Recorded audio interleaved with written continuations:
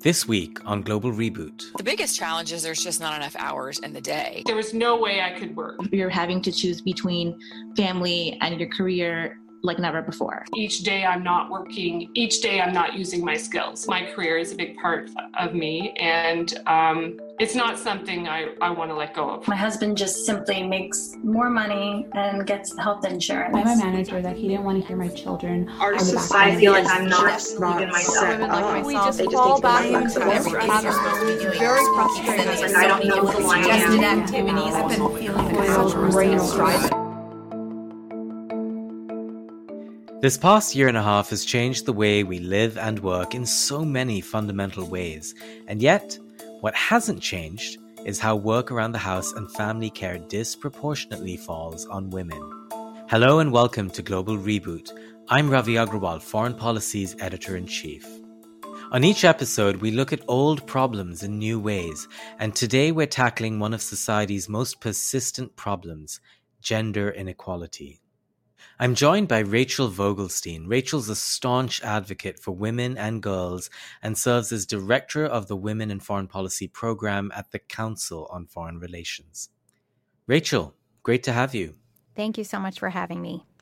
So let's begin with this. The last year and a half, it's been awful for everyone with the uncertainty, the health crises, lockdowns. But in country after country and household after household, women have suffered more than men. Can you explain that?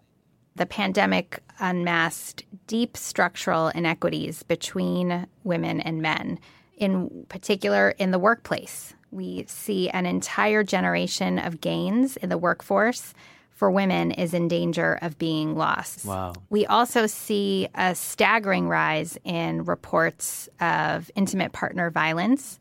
So the lockdowns that were really intended to help safeguard public health and safety, in fact, for many women who were then trapped at home in an abusive situation, actually made things more dangerous. That's just terrible. And this was obviously across the board as well, not just in the United States, but we've heard similar reports from countries all over the world. That's right. Those are global phenomena. So let's talk about the jobs aspect of it, because of course women have disproportionately lost jobs, as you've pointed out. But new jobs, when they get created eventually as we emerge from the pandemic, my guess is what will happen is that they will mostly go to men, right? Well, what the pandemic has really put a spotlight on are the existing structural imbalances between women and men in the workplace. And there are three in particular that I would highlight. The first is caregiving. So time use surveys around the world show that women spend more time on unpaid care work, including child care, elder care, care for the ill, than men. So this gender gap in unpaid work, which predates the pandemic, inhibits women's ability to compete and earn alongside men in the labor force. During the pandemic, as schools and childcare centers closed, this disparity grew even larger, forcing an exodus of women from the labor force who are often forced to choose between caring for their families and earning a living. The second structural inequity I'd highlight is occupational segregation. So women, it turns out, are significantly more likely than men to be concentrated into low-wage occupations. And these sectors were disproportionately hit hard during the pandemic. And in the developing world, women typically work more than men in the informal economy as domestic workers or as market vendors, for example, and have very little protection against sudden unemployment. The third structural inequity, financial inclusion. Globally, women have only 77% of the access to financial services that men do. This gap means that women are less likely than men to benefit from stimulus support from their governments. So these existing structural inequities were magnified during the pandemic. But the truth is, as we look to a global recovery, we need to not only build back to where we were, but we really do need to build back better and resolve these underlying structural barriers. Right, exactly, because this could happen again. If you're in that position, you are always going to be vulnerable the next time there is any crisis. So I guess the question then is, we know we need to build back better. How do we do that? What are the lessons that the pandemic has taught us? And what are world leaders trying to do to begin to bridge these gaps? It's not only a human rights issue, it's an economic issue. And recovering from the worst economic disruption that we've seen since World War II will require drawing on the economic potential of 100% of the population, not half. So there's really two areas that I would highlight where we need to see more action from governments, from the private sector. The first is investing in the care economy. While some countries spend a significant percentage of GDP on childcare, Sweden comes to mind at 1.1%, most countries don't. The share is only 0.01% in Mexico and 0.05% in the United States. So governments can really do a lot to address this gap. They can help finance a more professionalized and better compensated childcare industry. Governments can adopt tax policies that encourage spouses to work. And they can also encourage employers to strengthen family-friendly policies like part-time programs, flexible work, paid family leave, in order to support workers experiencing an increased childcare burden during the pandemic, but also beyond. The other area where governments can be doing much more in partnership with the private sector is in the area of financial inclusion. To close the gender gaps in financial inclusion that we talked about earlier, governments can invest more in digital infrastructure, particularly in emerging economies. In India, for example, emergency payments were delivered directly to 200 million women, so building up that digital infrastructure would make a big difference. And also addressing gender stereotypes that inhibit women's access to mobile phones and to help improve digital literacy. You know, the points you make, Rachel, and you argue them so eloquently. You've written about these issues in foreign policy in the past, of course, I should point out. Why aren't leaders listening? I think traditionally, gender inequality and women's issues have been thought of as ancillary to the core domestic and foreign policy concerns that are at the top of the agenda: prosperity, stability, security. Women's issues are not ancillary to those core interests. Gender equality actually furthers those core interests. So investing in gender equality is not just the right thing to do, it's the smart and strategic thing to do, because it is an issue that affects economic growth. And the same thing is true when it comes to security. You know, we have often thought about women's participation in peace and security issues and processes as a nice to do rather than a must do. But we have plenty of evidence that shows that when women are at the table, whether it's at peace processes, where we see that women's inclusion makes it more likely that warring parties will forge an agreement in the first place, and significantly more likely that a peace agreement will last for at least 15 years, or whether we're talking about the private sector, where we see that there are greater returns to the bottom line when we have women in leadership and diverse groups. Right. And it's probably no coincidence, is it, that if you look at many of the countries that have emerged from the pandemic with lower caseloads, better responses nationally, those countries have been led by women. I mean, I'm thinking of New Zealand, for example, but so many other examples of countries that have emerged with some credit tend to be led by women or have women in senior positions who are able to sort of point to many of the things that you've been talking about today as policy measures that countries need to adopt. It turns out that women's participation at the table or in leadership positions matters not only because it's the fair thing to do, but also because we have a lot to learn from women's leadership. That was definitely true in this pandemic.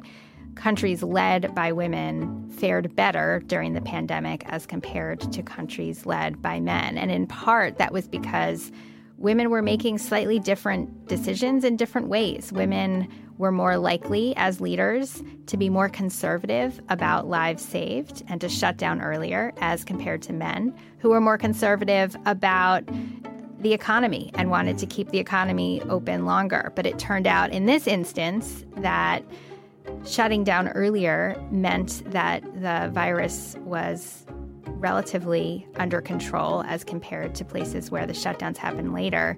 And then the entire economy was able to rebound faster. So in this instance, it's not even a question of whose decisions were better, but rather, can we think of a world where the full complement and diversity of the talent and information that we have to bear is available at a decision-making table so that the best possible decisions and outcomes are made? You know, it's been, I think, 26 years now since the historic Beijing platform when Hillary Clinton, who you've worked with, said that human rights are women's rights and women's rights are human rights once and for all. And since then, the world has made really important advances in gender equity, and dramatically more countries criminalize domestic violence than did in the 1990s. Maternal mortality has dropped by almost 50%. The gender gap in primary schooling is mostly gone. But challenges remain. Women's participation in the labor force, as we've been talking about, has actually dropped a little bit in the last 25 years. So where you sit, and because you research this from so many different angles, what are the next steps in the fight for gender equity? Well, you're absolutely right. We have seen a lot of progress. But in addition to the progress that you've outlined, there have been some areas of serious stagnation. One is certainly women's participation in the economy. The structural inequities we've been talking about that have been magnified by the pandemic predate it. And the notion that 26 years after the Beijing conference, that the gender gap in labor force participation is virtually unchanged, and in fact, in this crisis, is actually getting wider. That's far too little progress in the amount of time that's passed. Women's political participation is another area of relative stagnation. In 1995, there were 12 nations with women leaders. Today, there are 22. That's out of 193 nations. So that's not exactly progress to write home about. And then the last area that I would highlight where we really need to accelerate progress is security. 1 in 3 women around the world still experience intimate partner violence in their lifetime. That statistic has not changed in 26 years. And when it comes to women's participation in security processes, we continue to see security defined in a way that excludes the experiences of 50% of the population. What we call peacetime is a scenario where 1 in 3 women experience violence. So there's a lot of work to be done in these 3 areas: women's economic participation, political participation, and women's security, if we're to close many of the gaps that were outlined in Beijing 26 years ago. You know, one of the things that we've been talking about is women in high office and glass ceilings that exist. And, you know, in the last few years, we know that record numbers of women candidates have sought political office in places like Afghanistan, India, Iraq, Ireland, Lebanon. But I've always thought as well that sometimes the glass ceiling conversation in politics can also be a red herring. And this might be because I grew up in South Asia, in India, where in that region, for example, every country seems to have had a female leader well before Western countries did. Bandara Tilake was, I believe, one of the first elected women leaders in Sri Lanka. Bangladesh had Sheikh Hasina and Khalida Zia. Pakistan had Benazir Bhutto. India had Indira Gandhi. These are women in the highest office in the land. And this was decades ago. And yet each of these countries, they fare so poorly when it comes to women's rights, when it comes to several metrics of gender equity. What's going on? Well, there's plenty of evidence to suggest that electing one woman head of state is not enough to achieve significant differences in policymaking. For many of the women that you mentioned, if not all, the parliament with which the head of state needs to work is still disproportionately dominated by men. On average, women comprise only a quarter of parliamentary seats around the world. There's also social science research that suggests that when women reach a critical mass of 30%, whether that means 30% in parliament or whether that means that you're no longer the first woman head of state, but you're the second or even the third, that when you get to that threshold, you start to see changes in decision making. And it makes sense. If you think about a table with 10 leaders around, one of them is a woman. Suddenly that woman stands for all women. There's a lot of pressure on that woman to conform. Now imagine there's 2 women at that table. They might be compared to one another. They might be competing with one another.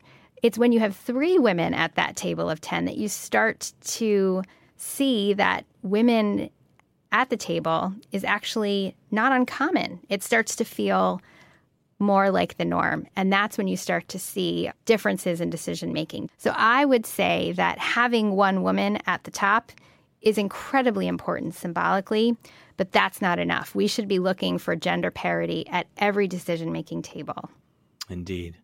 Now, on a related issue, Rachel, you and a co-author, Megan Stone, have a new book out on July 13. It's called Awakening, Me Too and the Global Fight for Women's Rights. First of all, congratulations. Thank you. But tell us about the book. Well, Awakening is the first book to chronicle the remarkable global impact of the Me Too movement. What started as an online campaign against sexual harassment has now triggered the most widespread cultural reckoning on women's rights in history. Right. You describe how social media has become what you call an alternative public square for women. The Me Too campaign is giving a voice to many women who say they've experienced sexual harassment and abuse. Through social media and marches, many have shared their story. The hashtag being used more than 19 million times. Changes that we're seeing, not just in the West, but all over the world, is in part because of social media and the internet. Yes. Historically, revolutions have begun when groups discover that their grievances are not, in fact, individual, but they're collective, they're systemic. And in many parts of the world, women have been excluded or underrepresented in the very places where that type of organizing occurs, whether it's the media, governments, universities, and businesses. So in short, they needed the internet, which has now become, as you say, a 21st century public square for women, especially in places where their physical space and activism are constrained by state control. I'm curious about the role of companies in all of this. So you've looked at so many countries, but one of the things that occurs to me about, say, the impact of Me Too in the United States is that, after reporters took on investigations into, say, Harvey Weinstein or other famous figures, one of the things that ended up happening is that companies would then say, you know what, we're not going to associate with this person anymore. And then they lost their positions of power. How true is the same for other countries, especially in the developing world? Well, it's really a mixed story. I think that if one measures the effect of the movement by looking at the consequences on individual wrongdoers, you would be quick to find that we haven't come far enough. There are certainly instances where we see abusers failing to receive the type of punishment that they ought to, or in some instances, in some parts of the world, any punishment at all. But I think the bigger story is that the movement itself has changed the willingness of women to come forward in the first instance. That has awakened the world to the scope of discrimination, abuse, and harassment against women. And that in and of itself is starting to change cultural norms and disrupt the shame, the silence, and the stigma that previously attended to this issue. Mm-hmm.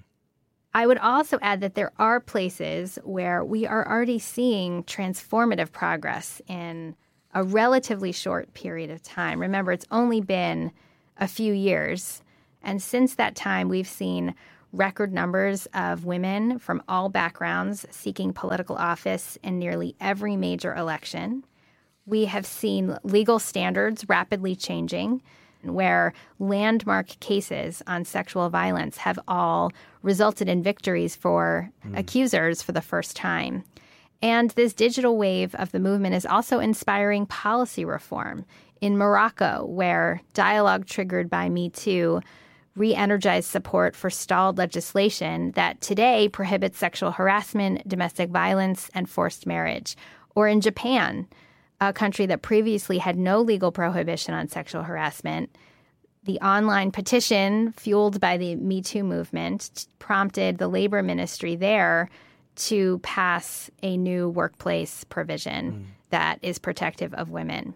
So in just 3 short years, we've seen remarkable transformation. But the biggest change, in my view, is the willingness of women to come forward, even where they still can't obtain justice. So that is the part that will be hard to put back in the box. Right, right. You know, and you mentioned all these countries and the remarkable progress. Also in your book, you look at, I know, Brazil, China, Egypt, Nigeria, Pakistan, Sweden, Tunisia. And one of the things that struck me in all of these examples in your book is that you make it a point to be clear that your book isn't about the heroic arrival of white Western feminism to other countries.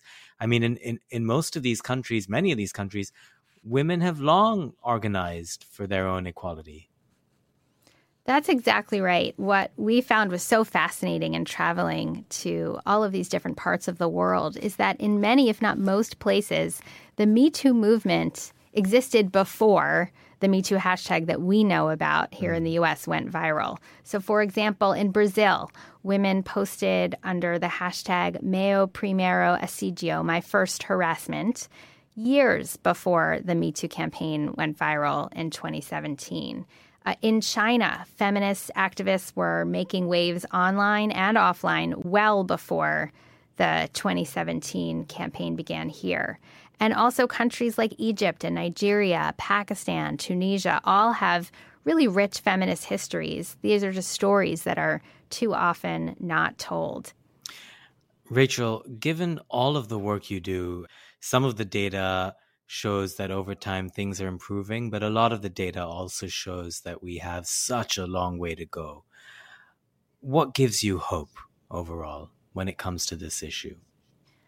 What gives me hope is the rapid pace of progress when we've come together as an international community and set goals. So if we think about the most progress we've seen in the last 2.5 decades on gender inequality, first, the closure of the global gender gap in primary education, and second, the halving of the rate of maternal mortality around the world. Both of those results came about because the world set targets. When we invested sufficient resources, political will, we were able to achieve transformational results for women and girls, and really for all of us. So we know that we can make progress in areas that are often seen as deeply rooted and intractable. The question is, are we willing to invest what it will take to achieve those results? Rachel, thank you so much. Thank you for having me. My thanks to Rachel Vogelstein. Rachel serves as Director of the Women in Foreign Policy Program at the Council on Foreign Relations and the author of the forthcoming book, Awakening, Me Too and the Global Fight for Women's Rights. Thanks for listening to Global Reboot. I'm Ravi Agrawal, Foreign Policy's Editor-in-Chief. Our podcast is a partnership between Foreign Policy and the Doha Forum. Our production staff includes Rosie Julin, Rob Sachs, Dan Efron, Darcy Palder, and Zamone Perez. Next time on the podcast, I'm joined by Dr. Bernice King, Dr. Martin Luther King Jr.'s daughter, to discuss how we can build upon the momentum of the Black Lives Matter movement. You know, when my father was living, he talked about this global revolution that was happening during the time that they were fighting against racial injustice. I'm deeply troubled that we find ourselves in a similar state 50-some years after his assassination. That's next week on our final episode of Global Reboot.